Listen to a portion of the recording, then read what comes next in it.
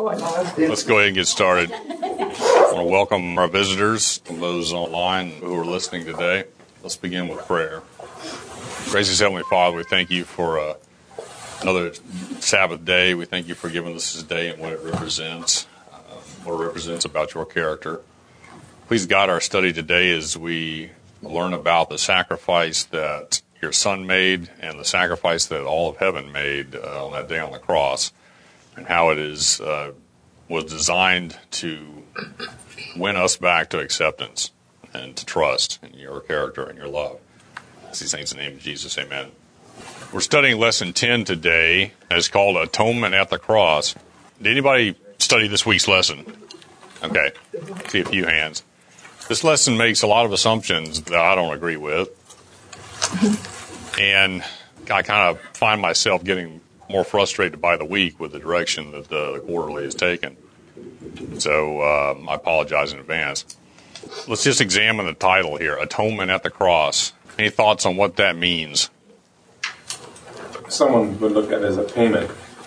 The lesson looks at it as a payment.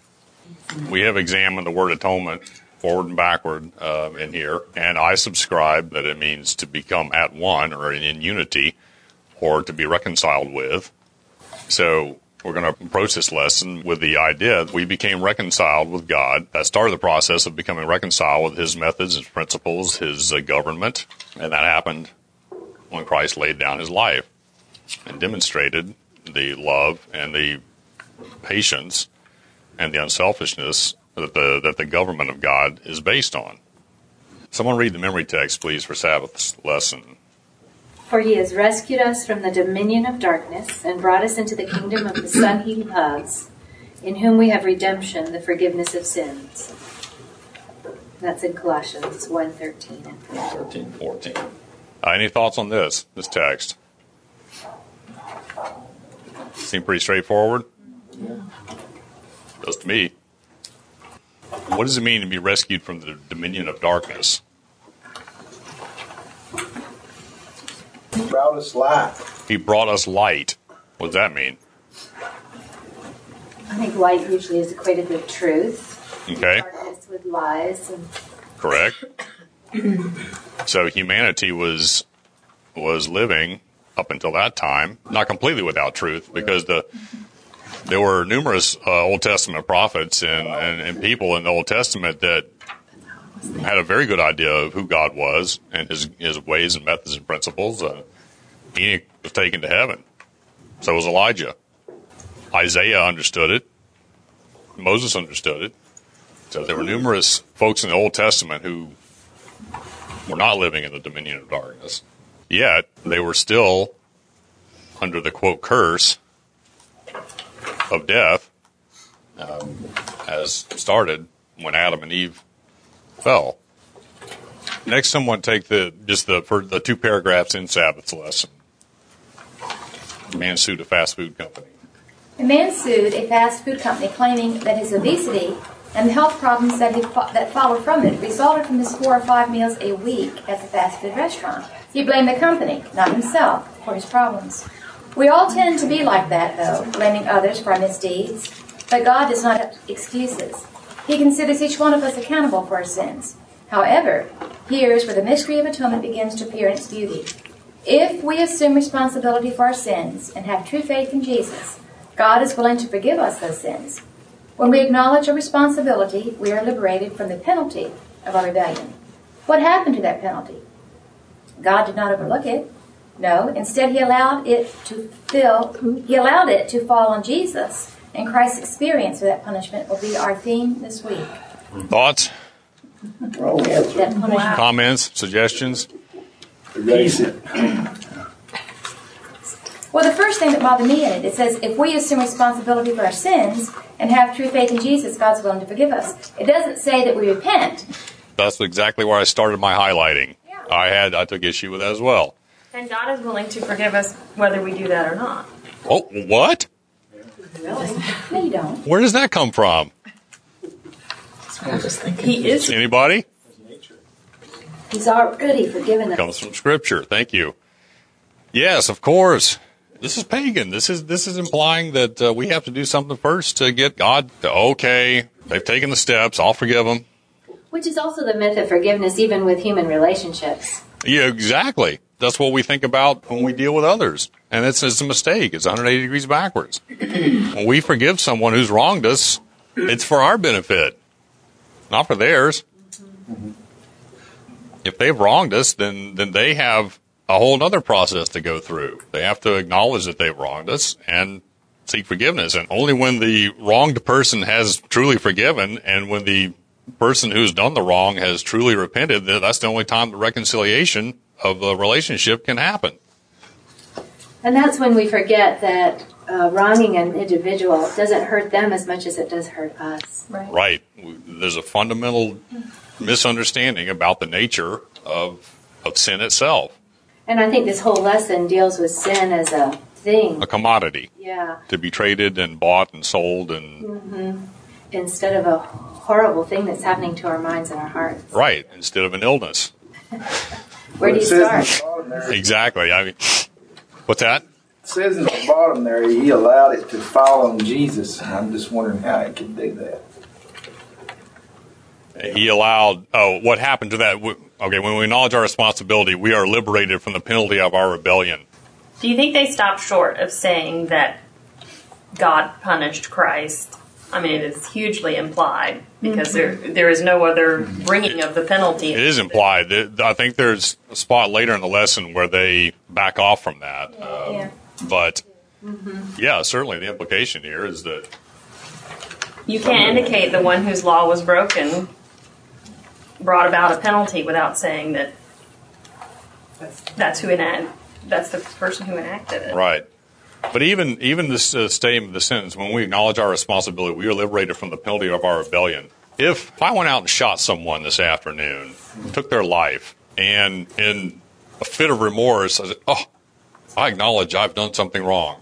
Am I then liberated from the penalty of that rebellion? No. Your mind is still going to be very hurt by something that you've done. Of course. And not only that, I'm going to be a fleeing felon. You know, my penalty to society has not been suspended or liberated. The damage that's occurred in my heart and mind and character is done. Now, that doesn't mean it's irreparable. No. But the damage has been done. And I'm going to be allowed to suffer the consequences of my choice and my behavior. Both within yourself and for the community. Yeah, internally and externally. I will have to pay a debt to society. I don't like that term. You know, I've broken the law of the land, and if convicted by a jury of my peers, then I'm going to receive a life sentence or a death sentence. And the damage that occurs internally is, again, potentially irreparable, but I believe there are lots and lots of convicted felons in prison who have gained an understanding and an insight as to the damage that they've done, not only to society, but to themselves, and have repented of that and stand forgiven. Not because they've repented, but because they've acknowledged it and begun the healing process. They're still in prison. They're still paying the consequences for what they did. And this idea, that we're liberated from the penalty of our rebellion, I can't agree with. And I don't think that penalty was transferred to Christ on the cross. It just doesn't make sense. Any other thoughts? Penalty doesn't fix anything. Correct. Right. Yeah, there's no healing that occurs. You have atonement, one-ment. You have to have real one. Reconciliation, correct. Well, when I was studying, I'm not quite sure what they're referring to there in the penalty, because when you go to Wednesday's lesson, and it talks about the penalty, and it says the real penalty God suffered for our sins was the sundering of the divine powers. Ellen White is taking us inside the mystery of the relationship between the Father, the Son, and the Holy Spirit. Right. I want to get to that shortly. Again, I don't like the term penalty. Yeah, I don't think this word penalty is referring to the real penalty that is talking about on Wednesday's lesson. I don't. I think he uses that word almost too freely. Oh, I agree. Absolutely. That it stood for. When you hear penalty, you think that when they're playing football, someone's broken a rule and they get penalized yardage. Or in basketball, someone's committed a foul. They've committed a penalty. So now they get the chance to score more points.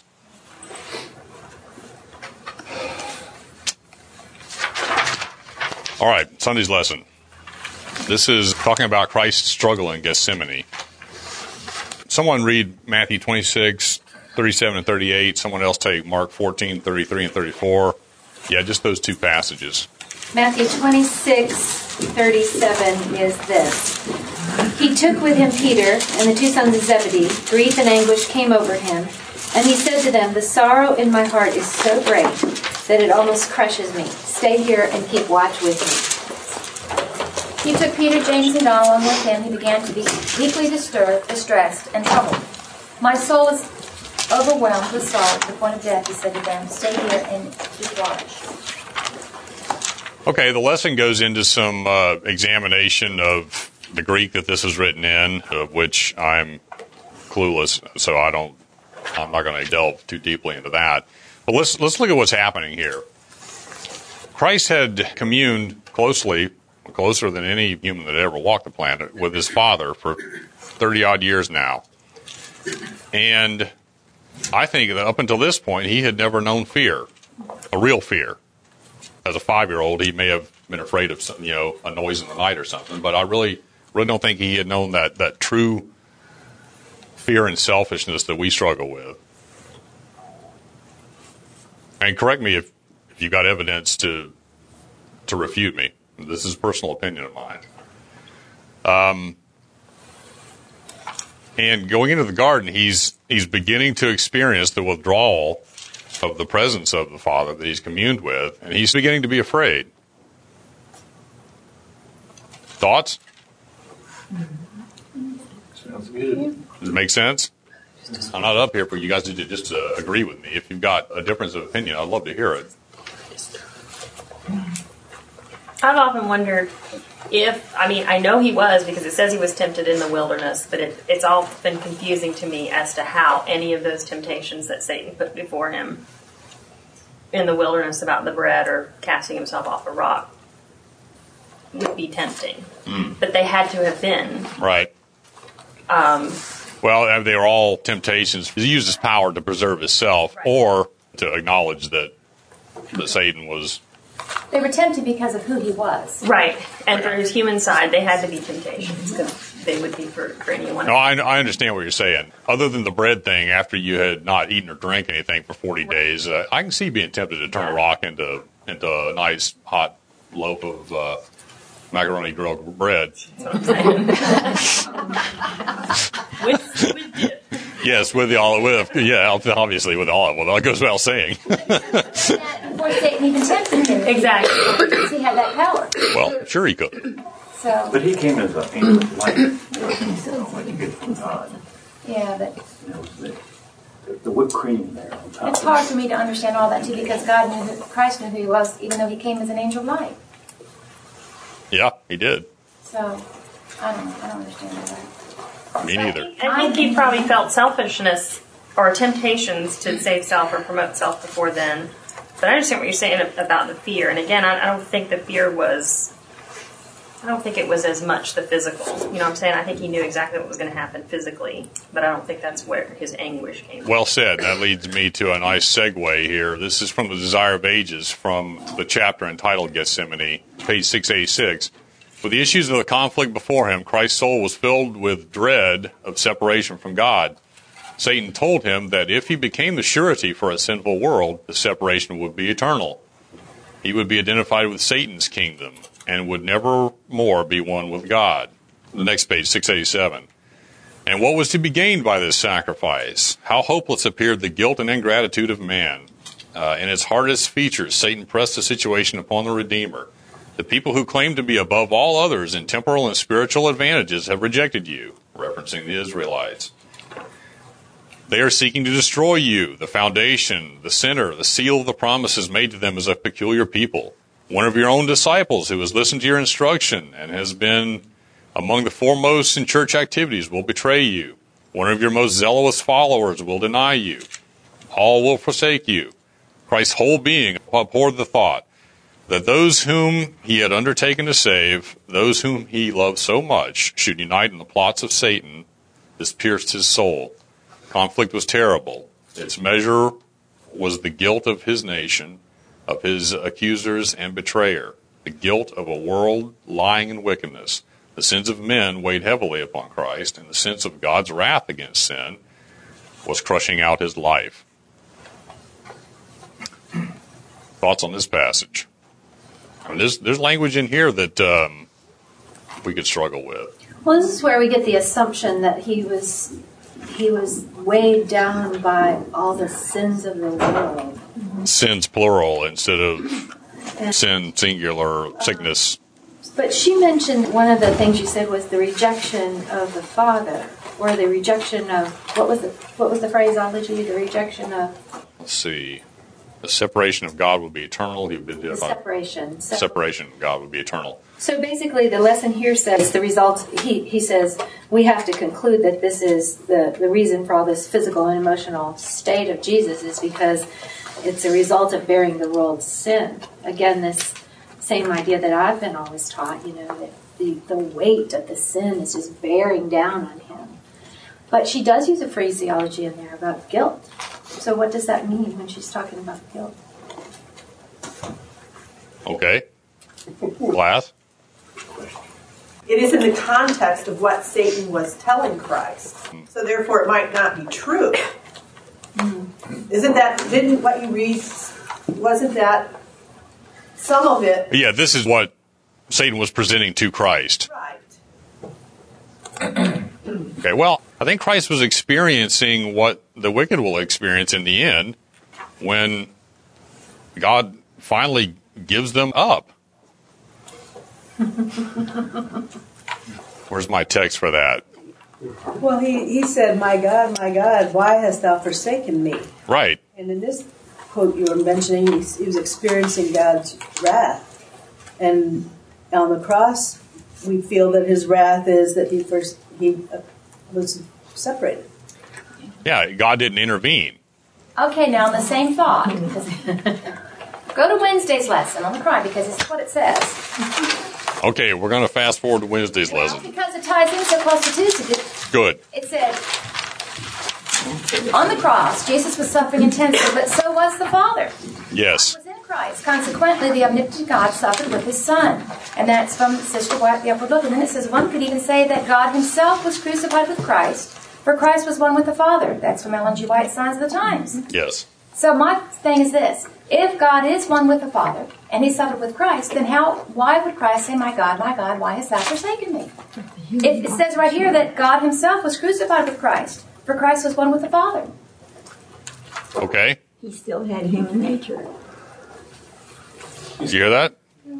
Yeah, he had human nature, but... Did God suffer because he was being separated from his son? Yeah, parents, this should be a no-brainer. Who do we think suffered more that day? Well, I've done a lot of stuff with my kids, but I've never heard my kids say, why have you forsaken me? Have you forsaken them? No. Okay. But neither did God forsake Christ. Apparently, like Christ said, my God, why have you forsaken me? But what if But Felt that way. that's the human Says part of man it. becomes divinity. He had to separate from him or Christ could not have died. I'm sure if your child was hanging on a cross bearing the sins of the world, like I know if I was there going through all this excruciating pain, I would feel as though my mother sitting right here had forsaken me, even though she wouldn't have in actuality, and she's suffering. But doesn't it say somewhere that God also had to turn his face because he couldn't, all this sin that was on his son, it's not like he was actually forsaking him, but I'm sure Christ felt that. Okay. I don't think it was because of sin on his son, if we, as we've been talking, but the two things that I can think of are that, number one, God gave him over to what his choice was. Yes. To go through with it. Yes. Thank you. And then number two, and I asked him about this after class a few weeks ago, specifically about the forsaking. If Christ hadn't done anything wrong, what was the interpretation of that withdrawal. And he's also confirmed what has been said about Christ couldn't have died. It would have been impossible for him to die. Right. I mean, literally, God had stayed there. He's the only source of life in the universe. He's the only reason we're alive. And if he decided to withdraw that source of life for whatever reason, and I'm sure that was every bit as painful as watching his son die. I mean, to parents, think about it. I'm not a parent, and I have a tip of the iceberg concept of it. How difficult would it be to watch your child be nailed to a cross and spit on and cursed and whipped and... Especially when you got the power to... Yes. Yeah, especially when everything about your character wants to intervene. Yes, sir. The dimension of it is imagine it's not only your child, but it's his siblings that are doing it. Yeah, exactly. Well said. Thank you. Imagine it's your other children that are doing this. That's why Christ said, Lord, forgive them. They don't know what they're doing. They don't know what they're doing to their own character. But that's another reason why we can't even understand his love, because we think love means take him off the cross. Yeah, and save him. Right. Actually meant to let him go. Let him take the path that he had chosen, because Christ chose it. That was in the plan that they had talked about years and years ago. Right before the world was created, this was planned. Exactly. For us, we're lucky that we don't know the future. You know, sometimes bad things happen to us and we get hit suddenly with it. But what if we knew every bad thing that was going to happen to us all through our life, and for the dread? Yeah. That would come up to the actual point that you discussed and decided on, or something had happened, you come up to the actual thing, you know what's going to happen, and you don't do anything to prevent it. Right. That would be tempting to prevent it. Yeah, but you know, in that case, you know what's going to happen on Sunday morning. Yeah. Get you to it. That's right. But not only did they not do anything to prevent it, every single thing they did from the foundation of the earth after they fell was to accomplish it. Mm-hmm. To make sure that it came to pass. Whether it was putting God's people to sleep, that's right. or or destroying the whole world. Or intervening with a flood, or et cetera, et cetera. Let's back up to Sunday's lesson. The third paragraph says, although no specific reason was given for the physical and emotional state of Jesus, through the light of the New Testament, we can conclude that this is the result of bearing the world's sin, not from fear of what humans would do to him. Any thoughts? No? Okay. I don't agree with that. What don't you agree with? I don't think that the physical and emotional state of Jesus was because of dreading to bear the sin of the world. It was dreading to be separated from his Father. Okay. But knowing is it a quantum leap to suggest that being separated from the Father and bearing the, quote, sin of the world is the same? And Tim's talked about bearing the world's sinfulness, right? The weight of the condition, and this is where the battle between survival of the fittest and beneficent love took place. This is where he was purging it from the human race. I mean, that's what contributed to his physical and emotional state. This was the battle between saving self and giving self. Right. Another thought, maybe. Now, this is a lot of effort he's going through to come down to this earth. Maybe some of the anguish is coming from knowing that most everyone is going to reject him on this earth, even after all this he's doing. Possible. Only a precious few will accept. Isn't that what sin is? Essentially, rejecting God, separating yourself from God, choosing to follow someone other than God. Absolutely. And then all the manifestations of that are just symptoms of the basic cause. You know, that you are no longer connected to God. You've chosen to go your own way. And wouldn't that cause a lot of anguish? There's a passage in one of Ellen White's manuscripts, and I couldn't find it, but it suggests that not only did Satan present the idea that mankind was rejecting him, and mankind would reject him, would reject the sacrifice. But he also tempted Christ that it was too early for him to die, that he still had a lot of work to do. And, was he going to really leave the work yet to be accomplished in the hands of the boneheads that are sleeping right across the way? Christ was tempted to continue his good work. The Greeks had come over and asked him to come over. Yeah. I mean, he's being tempted to continue his ministry. I mean, how subtle is that? I mean, I can't possibly understand with the barrage of temptations that Christ was hit with. And I've mentioned this several times in here before, that, when I'm tempted, it's usually over pretty quickly. Christ, I don't experience the full weight of the temptation of Satan. He doesn't have to work very hard. Christ experienced a repetitive and escalating and exponentially stronger temptations each time, and I frankly can't comprehend it. In the last part of the paragraph in Sunday's lesson, there are several places in this lesson where the author uses the word should have been ours, or should be you, or something like that. And I'm more comfortable substituting the term would. For example, in the last two sentences, he's talking about, again, the sorrow and the struggle at Gethsemane. In this particular case, the intensity of the sorrow was bringing Jesus to the borders of the second death.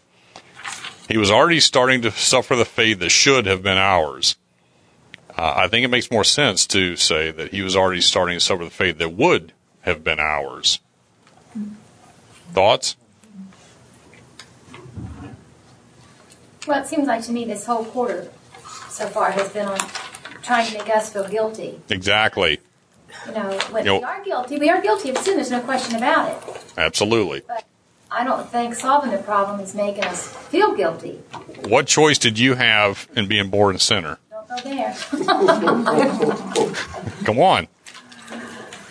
But I mean, I had no choice in being born a sinner. We have been taught pretty much my whole life that my sins, my acts, transgression of the law, nailed him to the cross. Yep. And continue to each time I choose. Yep. Crucifying him over and over again. Nonsense based on what I've learned in this class. Amen. He went to the cross willingly. No one could take his life. There's no way I could have nailed him to the cross.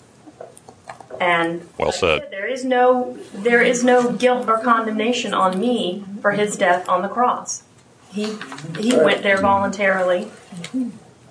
It's nonsense. I think where it might be coming from is that Jesus said, talking about which one feels more love, one who's been forgiven much or one who's been forgiven less.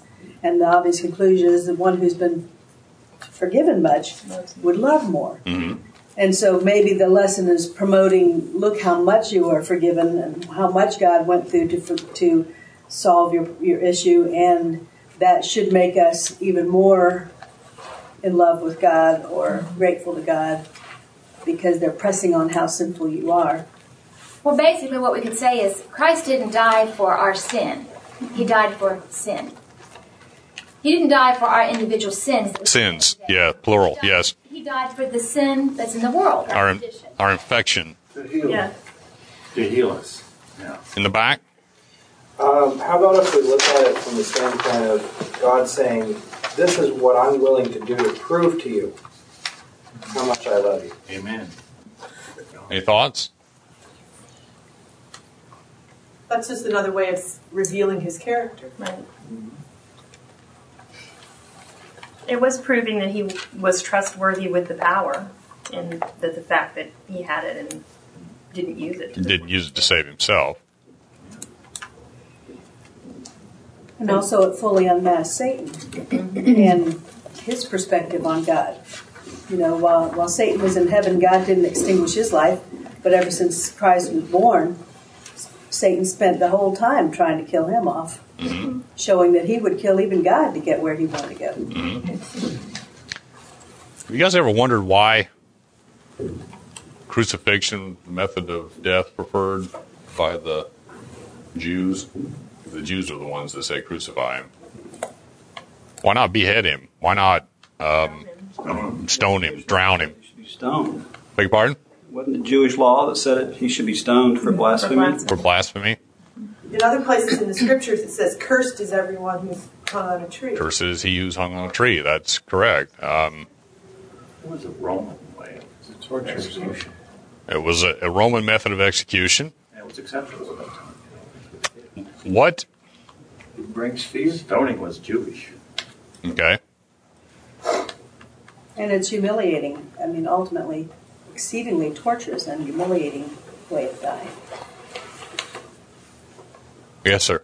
But isn't there somewhere, I'm trying to remember where there's a reference to pagan worship about things being on a tree?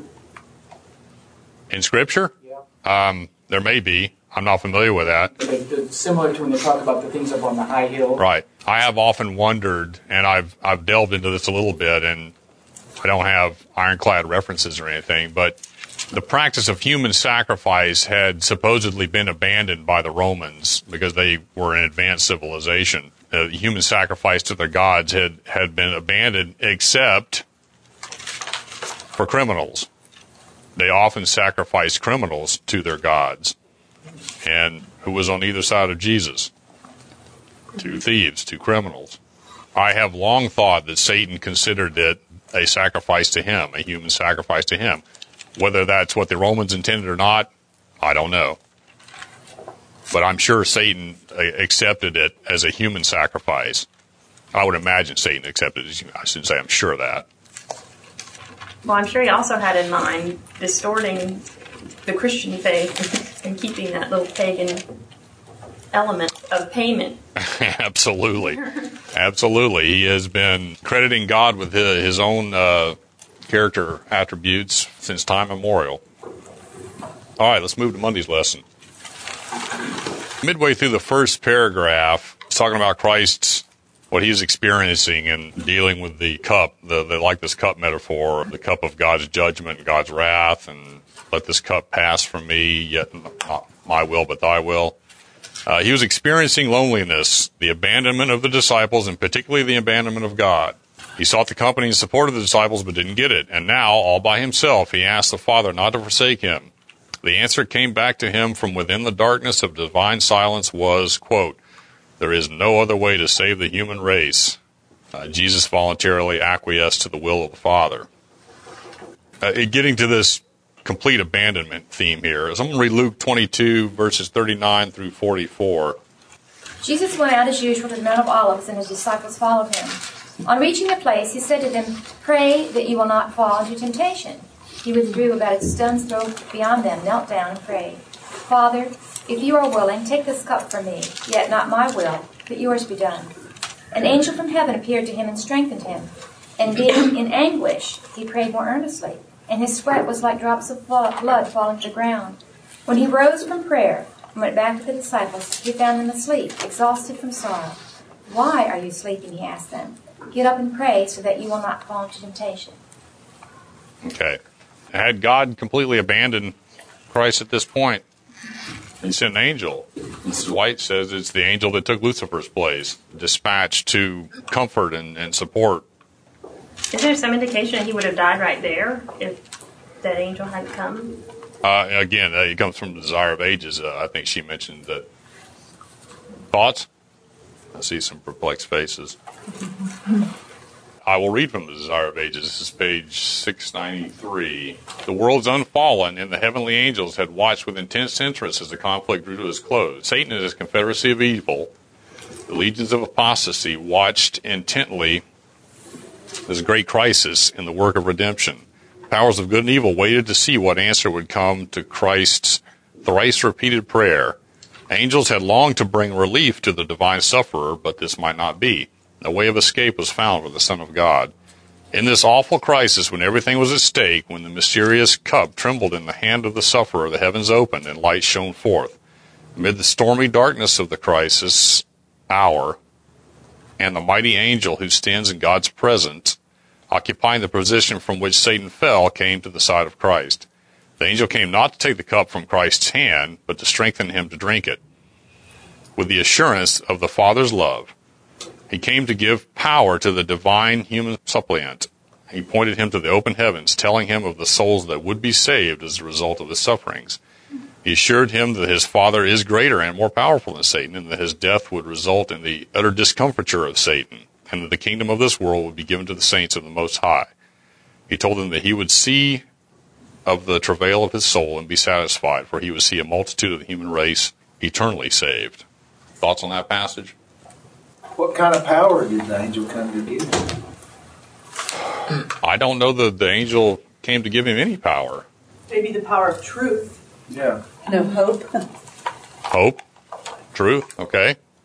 He strengthened him so he could make it to the cross. It was not their desire to die right there in the garden. Mm-hmm.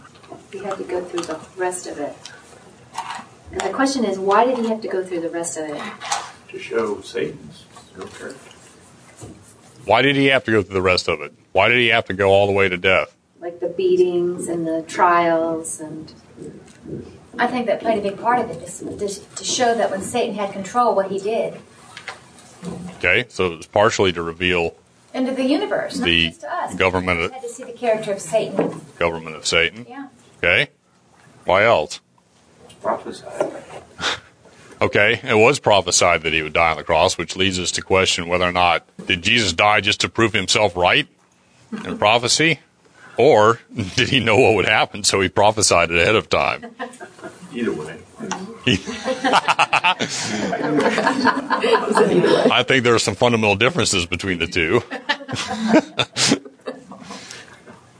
Prophecy is important in the Bible. Prophecy is important in the Bible. What's important about prophecy? Why is prophecy important? Is it important because God intervenes to prove himself right because he's said it before and he doesn't want to be wrong? Or is prophecy given because God knows the end from the beginning and he gives us an insight as to what is going to happen so that we can be prepared? Also, we can be encouraged when it doesn't. We can believe it. It's evidence that he's trustworthy. There you go. Okay. And it gives us more awe for a God who undoubtedly now knows what all was going to happen, and went ahead and created Satan, and went ahead and created the earth, and went ahead and created us, and went to the cross for us. Mm-hmm. We know because of these evidences that he knew all along and still did it anyway. Good point. Really? I mean, when he knows all the suffering that's going to go on, you know, that we have no idea of living in our nice, comfy lives in America. I mean, whatever we sense here is nothing like what most people deal with around the world. True. Help me understand how he's more awesome for creating and allowing all of that choice to occur. It's choice he gives us. Well, it's not truly choice, though, because people that are born in these lands where there is no freedom, where they have no food, they have no homes or anything, it's not their choice to be born there. And you know, they have to suffer as a result of where they live. It's Maybe not not their them choice. directly, but somebody chose before them. Well, yeah. Made it that way. Well, before them, true. That was pure freedom, pure love he gave us. And that created these things. Because one of Satan's allegations is that God is controlling. He's capricious. He wants to run you like a puppet. And in the evidence is that we do see the result of our own choices or of other people's choices. That God doesn't control you. That He's given you gifts and powers and so on within your own realm. And how you choose to use them will have consequences. And He doesn't force you to love Him. Doesn't force you to do anything. But they will have consequences. You know, if He went around taking away all the consequences of everything we did. I mean, I have a close relative who dislikes God immensely because she feels like, if this is a good God, how could He allow all of this to happen? And she's an attorney, you know, and yet she would hate a God who would control her, but she wants a God that will control you, and you, and you. She wants a God that will make you do the right thing so that bad things don't happen. The good people, right. But she wouldn't like that God herself. But that's what she really wants, is something to control and make everything good. Well, something I've never understood, and nobody's ever explained it to me to understand it, is... Well, don't look for any help today. Not from here, anyway. Satan would do. And nobody else is all-knowing but the Godhead. So he had nothing to prove to the other worlds or anything. Knowing what Satan was going to do created him anyway. Knowing that because of Satan, all this suffering and stuff was going to take place. And all. And nobody knew but him. So why did he have to even create it to start all this? Sin was going to crop up sometime. We don't know that. Really? God created the people that are the creatures that started the sin, so just don't create them. And nobody would have known that he took a choice away from anybody because they would not have been created. That's against his whole nature of love. He wanted to spend God, the Son, and the Spirit, and they one needed love. And to love, you have to have others and more others. But he didn't have to create sinful others. He didn't. We don't know how long Satan was around before his pride was found in his heart. Was a flawed plan to provide freedom of choice. No. You can't love without choice. That's his very, very character. Well, okay, yeah. I mean, I think we've concluded fairly concretely in here that love cannot exist without freedom. Exactly. So that answers part of the question about the creation. We also have to remember that God doesn't see like us. But I think her question is, why wouldn't he at the very beginning create a being that he knew wasn't going to rebel against him? Is that correct? Because he would have known. That's exactly right, and that's a mystery we won't ever get to have. But Hang on, there was a hand in the back. Let me get to that. I think it strikes at the nature of liberty and freedom for God to look into the future, say, oh, this person is going to rebel against me and going to cause great suffering, so I'm just not going to create him. Imagine the conflict in God's heart throughout eternity. Imagine the what? Conflict. Knowing that he is picking and choosing who's going to be allowed to live versus the creature that he wants to create but just doesn't because he knows the creature is going to rebel against him. Well, see, when I look at that, and this is my stupidity probably. Oh, so one creature is not created as opposed to these millions that have suffered and died because of the sin. Just don't create that one creature instead of all these millions that have died because of sin. I just don't really think anybody will explain that to me till I get to heaven because I've never heard something that satisfies my thinking. I don't think you're asking the question about why he created as much as you're asking the question, how did pride and sin even come if you didn't rear know it its was ugly there? head? If it's never happened, where did it come from? Okay, that's referred to as the mystery of iniquity. Yeah. In that there is no rational, valid explanation for the existence of rebellion and sin. It can't be explained, it can't be rationalized, it can't be justified. I'll wait till I get there. That's right. Yes, sir. I think all of us here know that the story's not over. So we can't just say there was a lot of suffering and everything. People have died. In the end, we have no clue what joy there's gonna be in heaven, and it's nothing like we could ever imagine. Thank you. Well said. Scripture says that if we could see the end from the beginning, we would have it no other way. I was going along with that. I was thinking the same thing. We don't know. We have no idea how sin started or what brought it about, and I could personally drive myself crazy trying to figure it out. But we do have to keep in mind that we don't know, and we don't know the end. When Christ comes and that joy that we will have, I think that we, having lived in this sinful world, having to wrestle with this and see the suffering, will be so much, I think we might be able to experience a greater love for God than maybe some of the other worlds are able to because they haven't seen how horrible sin is. Oh, God, clearly. I mean, you're getting back to the quote, those who have been forgiven much, love much. Right. Okay?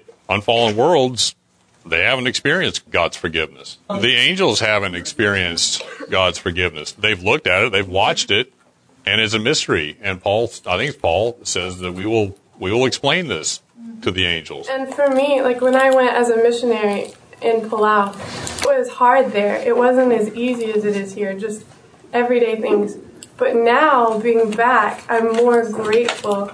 And I'm very grateful for that experience because it made me a more grateful person now. Mm-hmm. And so I think in the future we'll be almost grateful for the suffering we've had here because it will make us a more grateful Sister White tells us then in the future. Sister White tells us that we should be thankful for the things that we struggle with. Mm-hmm. Well, the Bible tells us that. Yep, Scripture tells us that it was through suffering that Christ developed a perfect character. To wrap things up, I do want to look at Wednesday's lesson again. Second paragraph. On the cross, God experienced something he had never experienced. Quote, the penalty for sin. It was necessary for the awful darkness to gather about his soul because of the withdrawal of the Father's love and favor, for he was standing in the sinner's place. The righteous one must suffer the condemnation and wrath of God, not in vindictiveness, for the heart of God yearned with great sorrow when his Son, the guiltless, was suffering the penalty of sin. This sundering of the divine powers will never again occur throughout eternal ages. This is from SDA Bible Commentary. So the righteous one suffered the condemnation and wrath of God. Correct? That's what it says. I mean, once we understand what the wrath of God is, it's the turning away, it's the giving up to one's own choices. I think the condemnation is supplied there. Then, if they have a wrong view of wrath, then condemnation naturally follows. Was he condemned? He was condemned by evil men. I don't know that. Did God remove his love and favor from the Son? No. God still loved his Son, but he gave him up to his own choices. Right. Because of love. Right. Not a withdrawing of love, which is what we take wrath to be. A withdrawing of favor, of love, of selflessness. Right. And becoming selfish and saying, you owe, you pay. Right. Right? So condemnation basically is selfishness. Mm-hmm. Think a little bit about the Trinity, the Father, Son, and Holy Spirit, what they struggled with when Christ was hanging on the cross. I mean, the struggle to go down and intervene to stop that must have been overwhelming. And the angels, they're seeing their commander nailed to a tree. I don't think they understood why God wasn't intervening. Why isn't he why isn't he going to prevent this? It's just to think that if Christ had even thought to destroy this, I sometimes think I can't control everything, I think. Yeah, really. And just in thought, he could have done that and he didn't. Right. That's hard to even comprehend. Well, it's even harder to comprehend that it was entirely in his humanity that he struggled with this. To do that. To do it, because, the Father had separated, at the time he was hanging on the cross. And Christ was, in his human nature, defeated the desire to save self. I know, it boggles the mind. I think we'll spend the rest of eternity learning and comprehending and pondering it. Let's close with prayer. Gracious Father, we want to thank you for going to such great lengths to win us back to a knowledge of your character and to trust and acceptance and to atonement. Please continue to guide this class and this church and continue to reveal your wisdom and your character to us so that we may hasten your coming. In the name of Jesus, amen. Thank you all. Thank you, Russell.